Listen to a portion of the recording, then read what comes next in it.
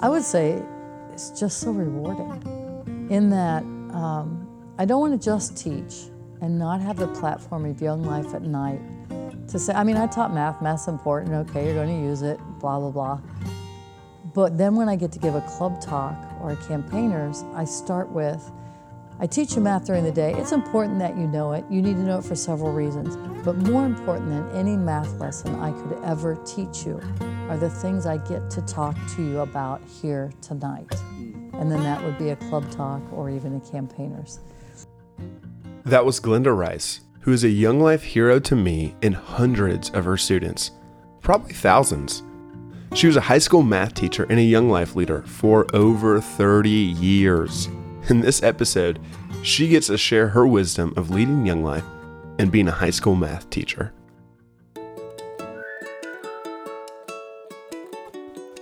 Welcome to the Young Life Midlands podcast.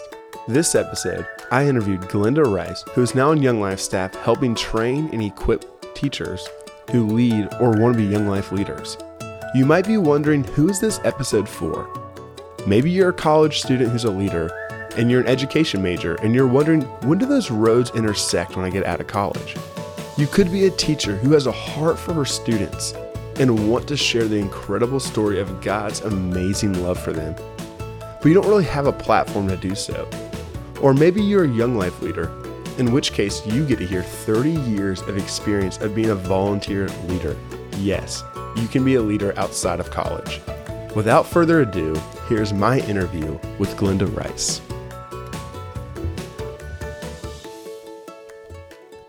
Well, how about first, before we dive in, let's start off by introduce yourself and how you first got introduced with Young Life. Okay.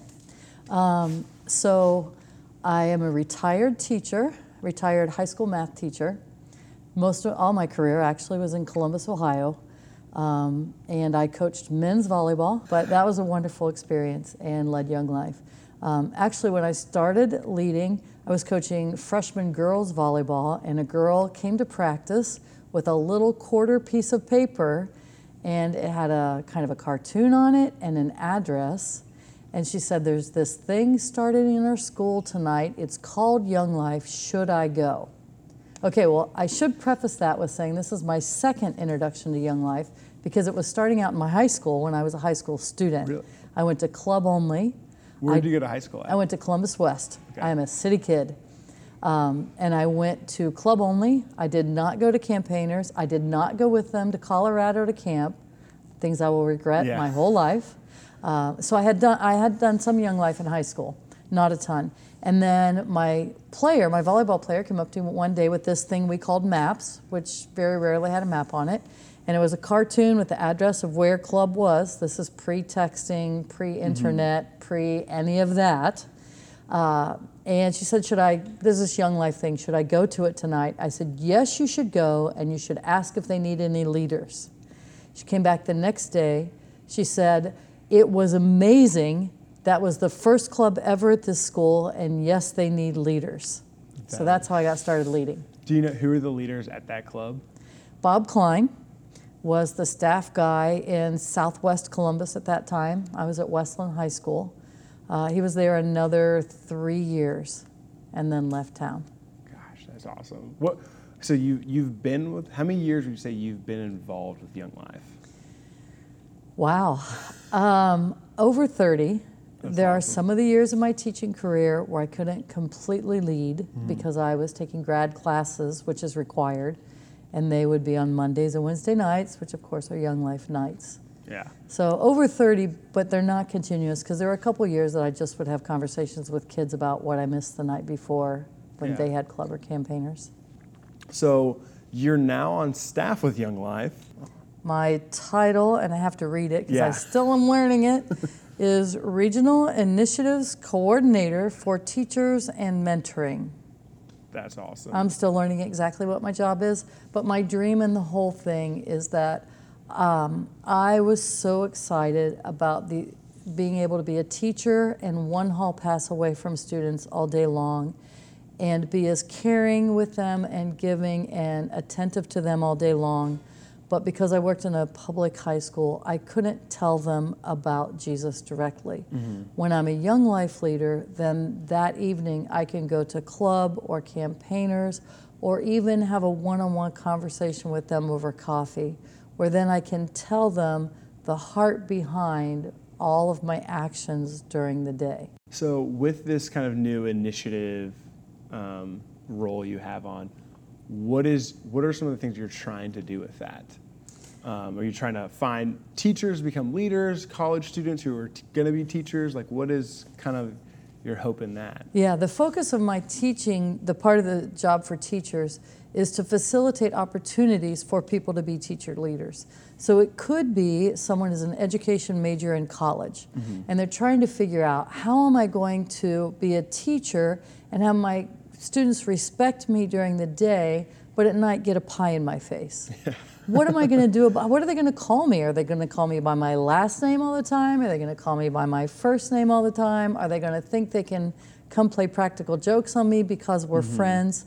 So there are all these kinds of things they try to navigate, trying to figure out how they can be a professional teacher, but also a relational young life leader. And I would say that they feed off each other, and being a good teacher makes you a better young life leader. Being a relational young life leader makes you a better teacher and gives you more opportunities. There are also opportunities then for people who are teachers in an area where we want to start young life. Maybe we can't afford a staff person, or maybe they don't have a college where they can get leaders, and so they go to the school, they find teachers who, first of all, love Jesus, second of all, love kids. Kids feel loved by the teacher.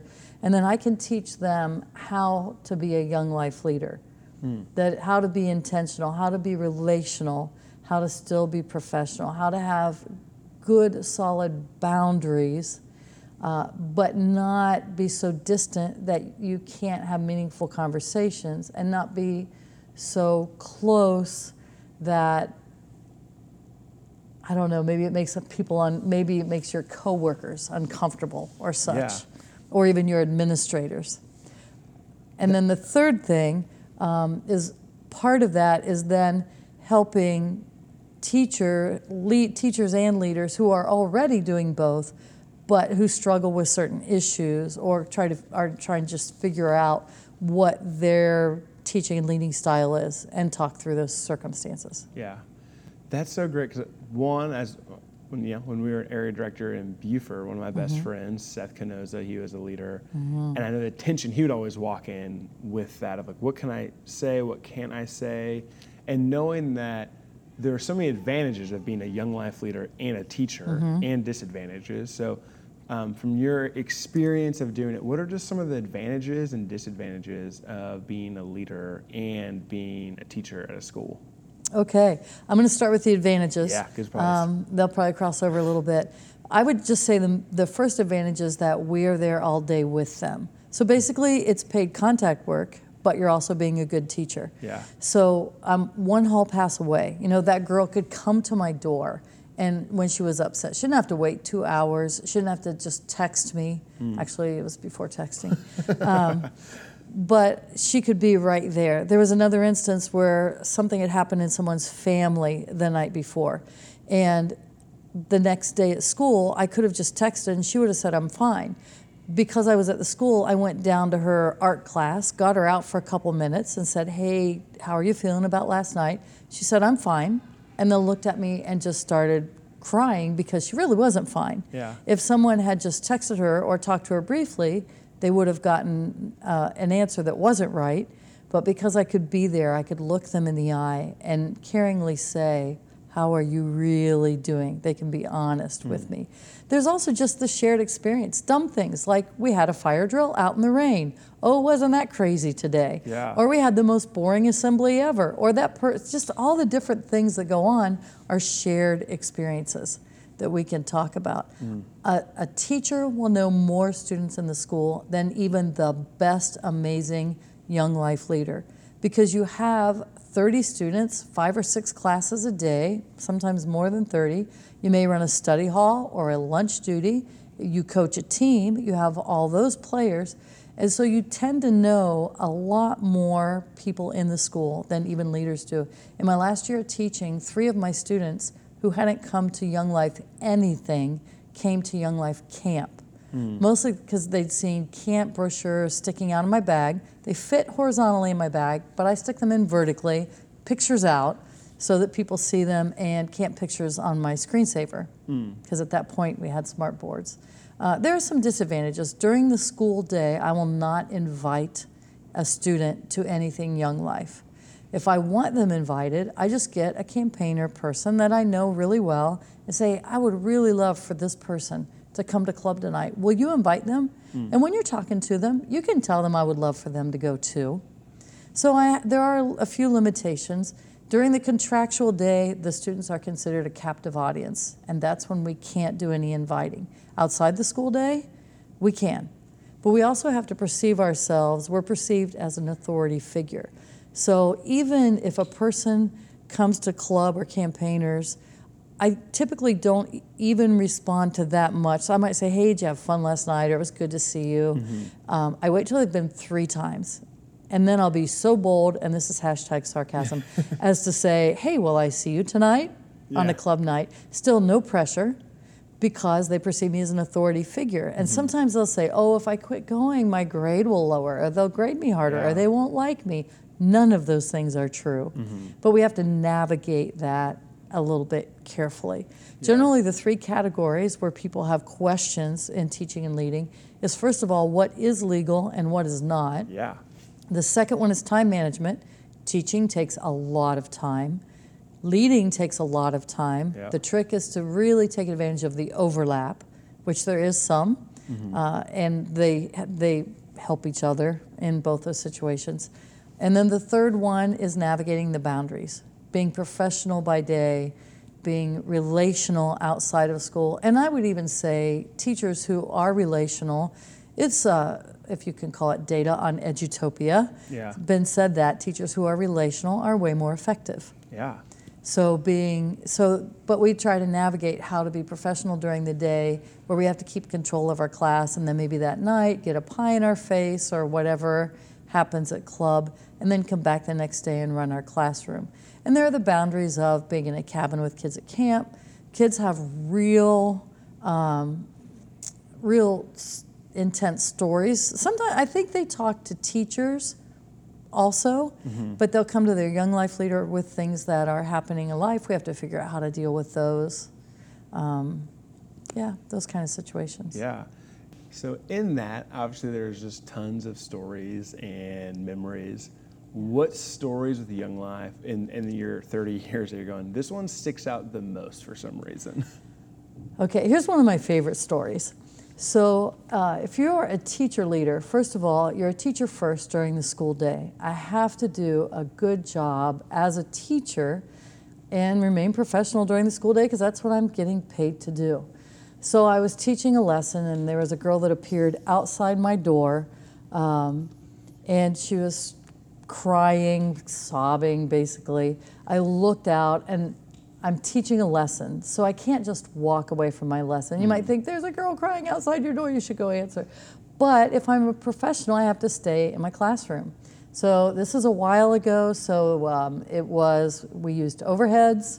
I'm not a linear thinker. I know math teacher I should be, but I kept everything already typed on transparency so I could flip them on the overhead and teach from those. Kind of kept me in line. So I get to an example, and she's still standing out there. I'm like, just wait a minute. I get to this example, and I say to my class, okay, I would like you to try this example together. Do the best you can together, and I'll be right back, and we'll go over it. It's okay if you have any trouble. So I go out in the hallway, and I'm talking to her, and she's just been hassled by some of her friends. We talk for like 3 or 4 minutes, and then I think, okay, look, I want to talk more about this. I'll do it in a little bit later, but I've got to go back and teach my class. So I was just outside the door, around the corner to go in the doorway. 3 of my campaigners, who are also my students, are up front. They've gone through the example with the class. They are teaching my class. They look at me and they say, we know what you're doing. You go on out there. We've got class handled. And they really went on teaching. That's unbelievable. That's my favorite story. You know, so I was telling you, like, my Young Life leader was also my history teacher. Actually, we had two history teachers as a freshman in high school, and he was the opposite one. So I didn't have him, wanted to have him, but he was also my golf coach and my lacrosse coach. And I remember he was the JV golf coach, and I was really bummed because I wanted to be on varsity as a freshman. And I remember playing my first varsity match, and on it's like one of the last holes, golf, someone hits a golf ball, and someone's yelling 4, and like I don't know what's going on. Like you're just kind of ducking your head, and I get hit in the head by a golf ball. Oh no! Yeah, and did it like hurt? I was just kind of like, this is probably not good. And like I lay down, and the next day in class, nothing. I mean, I was fine. Everything was okay.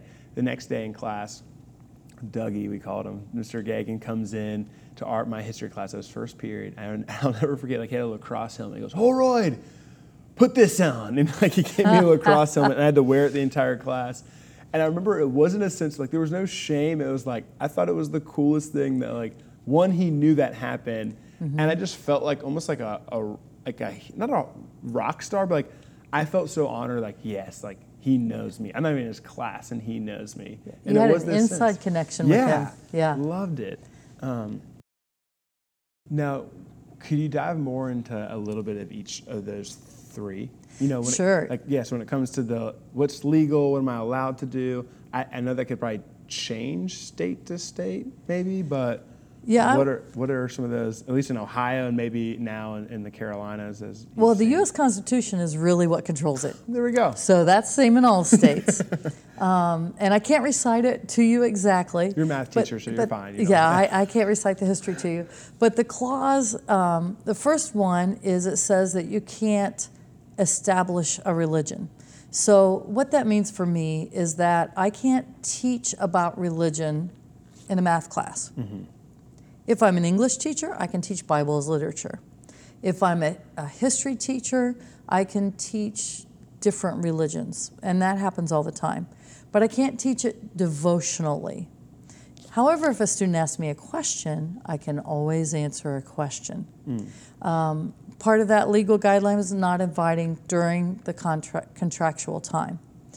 But then there are also liberties in that a person, I can't be restricted from being a leader outside of school time. That's what I choose to do on my own time. My principal can't tell me not to do that. Yeah. But now I'm going to describe a little bit about that line. So if you put your forearm in front of you, pardon me, I'm a visual teacher. Yeah. If you put your forearm in front of you, you say, okay, this is the line that the Constitution draws as legal.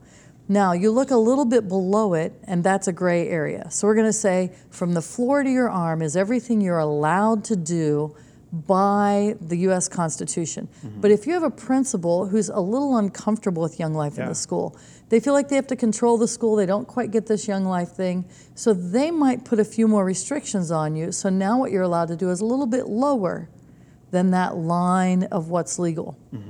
And you could probably challenge them with that, but there's also something to be said about obeying authority. Yeah. And as we win the right to be heard with kids, winning the right to be in the school with the administration.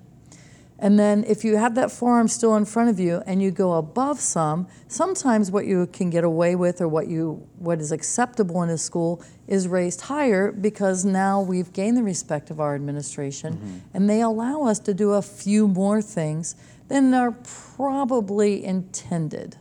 Here's a good question on that, because I feel like sometimes when we're Young Life leaders, we think about, I'm ministering to high school students. Like that's my mission field, which is true. Right. But how would you, being someone who's a teacher, how would you say, like when we think of the school as a complete ministry field, that we should get to know teachers, we should get to know faculty, we should earn the right? What are some of the best ways that you saw just normal Young Life leaders, traditional Young Life leaders, I guess, earn the right with teachers, earn the right with faculty and staff? Okay. I would encourage, first of all, coaching is an amazing thing because that gives you a reason to be in the school. Yeah. Another thing is just get to know teachers. So if you are at dismissal and there are teachers who are in charge of dismissal, introduce yourself to teachers. Talk to them. Find out their names. Ask them what they teach. Do contact work with them just like you would a high school person. If you go to lunches And there are teachers who have lunch duty, talk to them.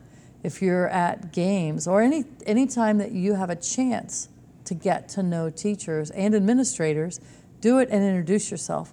I would encourage every team to go in and introduce themselves to the administration. That includes secretaries.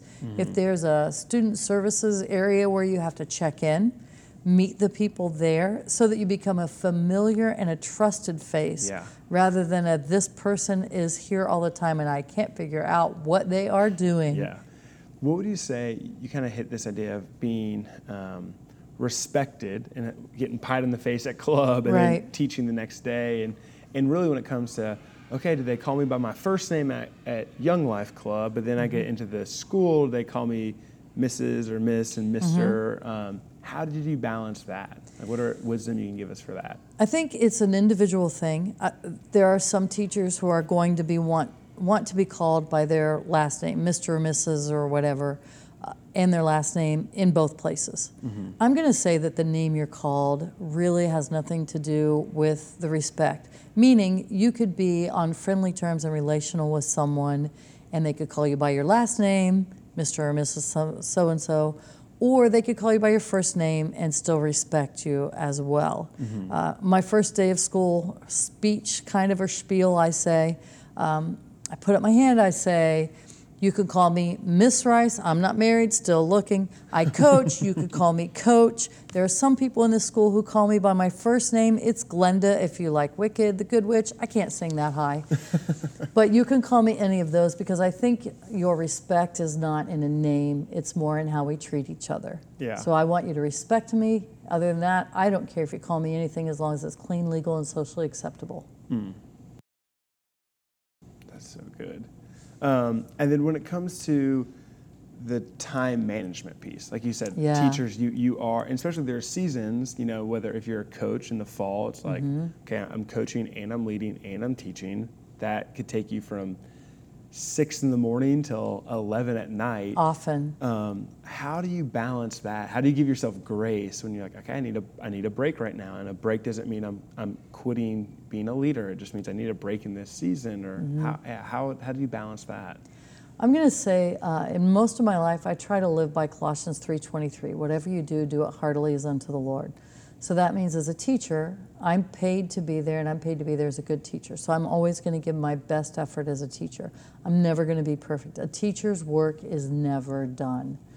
Every time you work on something and you finish it, it could probably be edited better. It could be improved. So, but I always try to prepare my best lesson. I try to get things graded back quickly and always be the best teacher I possibly can. Now, during a coaching season, yes, I'm there in the morning. Right after school, I have practice. If I don't have practice, I'm running a study table, then on a bus to a game. And it just keeps going day after day. So I know on those times that I have to prepare better for the week. I would say mostly, even not during coaching seasons, that I had to do most of my schoolwork on the weekend. Because for us, Monday night was club, Tuesday was contact work, Wednesday was campaigners, Thursday was contact work, Friday was leadership. So what do you do Saturday and Sunday? Get your work done. Now, if you have a spouse or someone you need to spend time with, you work out a way that you'll have to work it out with your spouse. Maybe they do something they like to do. You're also working, so you're in the same room, but one's grading, one's, I don't know, doing a hobby. Or maybe you just set aside, okay, I'm going to concentrate and get my work. I'm going to work these 3 hours on this, and then we're going to go spend time together. Also, when it comes to leading, there are times I've had to miss a night of Club or Campaigners because it was a parent-teacher conference, or there was a game that was scheduled on a night of one of those things, and you can't avoid it. But there are also ways that you can still kind of check in. So if I'm not at Club or Campaigners because I have parent-teacher conferences or I have a game, I still go, if it's club and we go to we went to Wendy's afterward, I go to Wendy's and try to meet them there. Or if it's a campaigners and I miss campaigners, I might just simply the next day go, how was the lesson? What was the lesson? Will you take a picture of your notes and send them to me? Have I ever heard that lesson before? Oh, probably. Do I know that Bible story? Oh, definitely. But I'm still checking in with the people that went. and touching base and letting them know that I would have rather been there. Yeah. So they're still just giving value to your activities. What would you say keeps you going in that? Because like even that schedule, you're like, okay, like Mondays till 11 o'clock, then Tuesday I have contact work, and you can hear them go, that's a full week. That's a full life. What keeps you dying to yourself to keep that schedule up? Yeah. You know, like what keeps you motivated to go, got to keep doing this? I would say it's just so rewarding in that I don't want to just teach and not have the platform of Young Life at Night to say, I mean, I taught math. Math's important. Okay, you're going to use it, blah, blah, blah. But then when I get to give a club talk or a campaigners, I start with, I teach you math during the day. It's important that you know it. You need to know it for several reasons. But more important than any math lesson I could ever teach you are the things I get to talk to you about here tonight. And then that would be a club talk or even a campaigners. So I think it's the opportunity to, yes, do my job, and yes, get to know them better, and yes, win the right for them, but then to tell them that they are valued by a God who loves them and just can't wait to get to know them. And that I can't do without being a leader. Yeah. And if I'm a leader, I mean, there are a lot of people who are leaders and not teachers, but because I've been a teacher, now I would miss out on being there with them all day. In retirement, I don't miss my 6 a.m. alarm. I don't miss the math. I miss being around the students. What would you tell a teacher who might be listening who's going, man, like I want to get involved with Young Life. I just don't know if I can. I don't know if I have the time. Like what, how do you just encourage them about maybe being a teacher and being a Young Life leader? To me, there's no greater opportunity, at least from my experience. There are things that are hard to navigate, the time management, and there are some specifics, planning ahead, keeping track of things, taking advantage of overlaps. Overlap with students. If you have papers to grade and students have work too, say, okay, let's meet for coffee, let's talk for 20 minutes, then you do your work and I'll do mine. Or drawing people in by, well, I taught math, I don't love math, but students usually need help. So what Young Life leader doesn't want students from their school saying, will you meet me at 7 o'clock tonight at Starbucks? Let me think about that, yes. Yeah. I would also say that I didn't miss a thing because I would much rather have spent my life and my career doing the things I was doing, teaching, leading, coaching, being with students, and telling them about Jesus. Now, for more specifics, put my contact information on there somewhere and tell them to get in touch with me. I would love to talk with them. For sure. Different teachers, different ed majors have different concerns. Just as we have different personalities, we have different strengths and weaknesses, we have different concerns, different challenges. And I can't say that I've navigated them all, but I have 30 years of getting through it. And if you get to a point where I feel like I can't do this anymore, in my brain, I could just go down through a list. I could say Mark and Amy that taught my class that day. I could say Kelsey, I could say Kaylee, I could say Brittany, I could say Alicia. I could go down through the list. Justin, there's so many names of people. As soon as I want to quit, I can just think of those lists of people that know Jesus. I'm not going to say because of me, that'd be really bold and not very humble. But I would say that because teachers care about them, they get to hear about Jesus, and it's up to them to make their choice.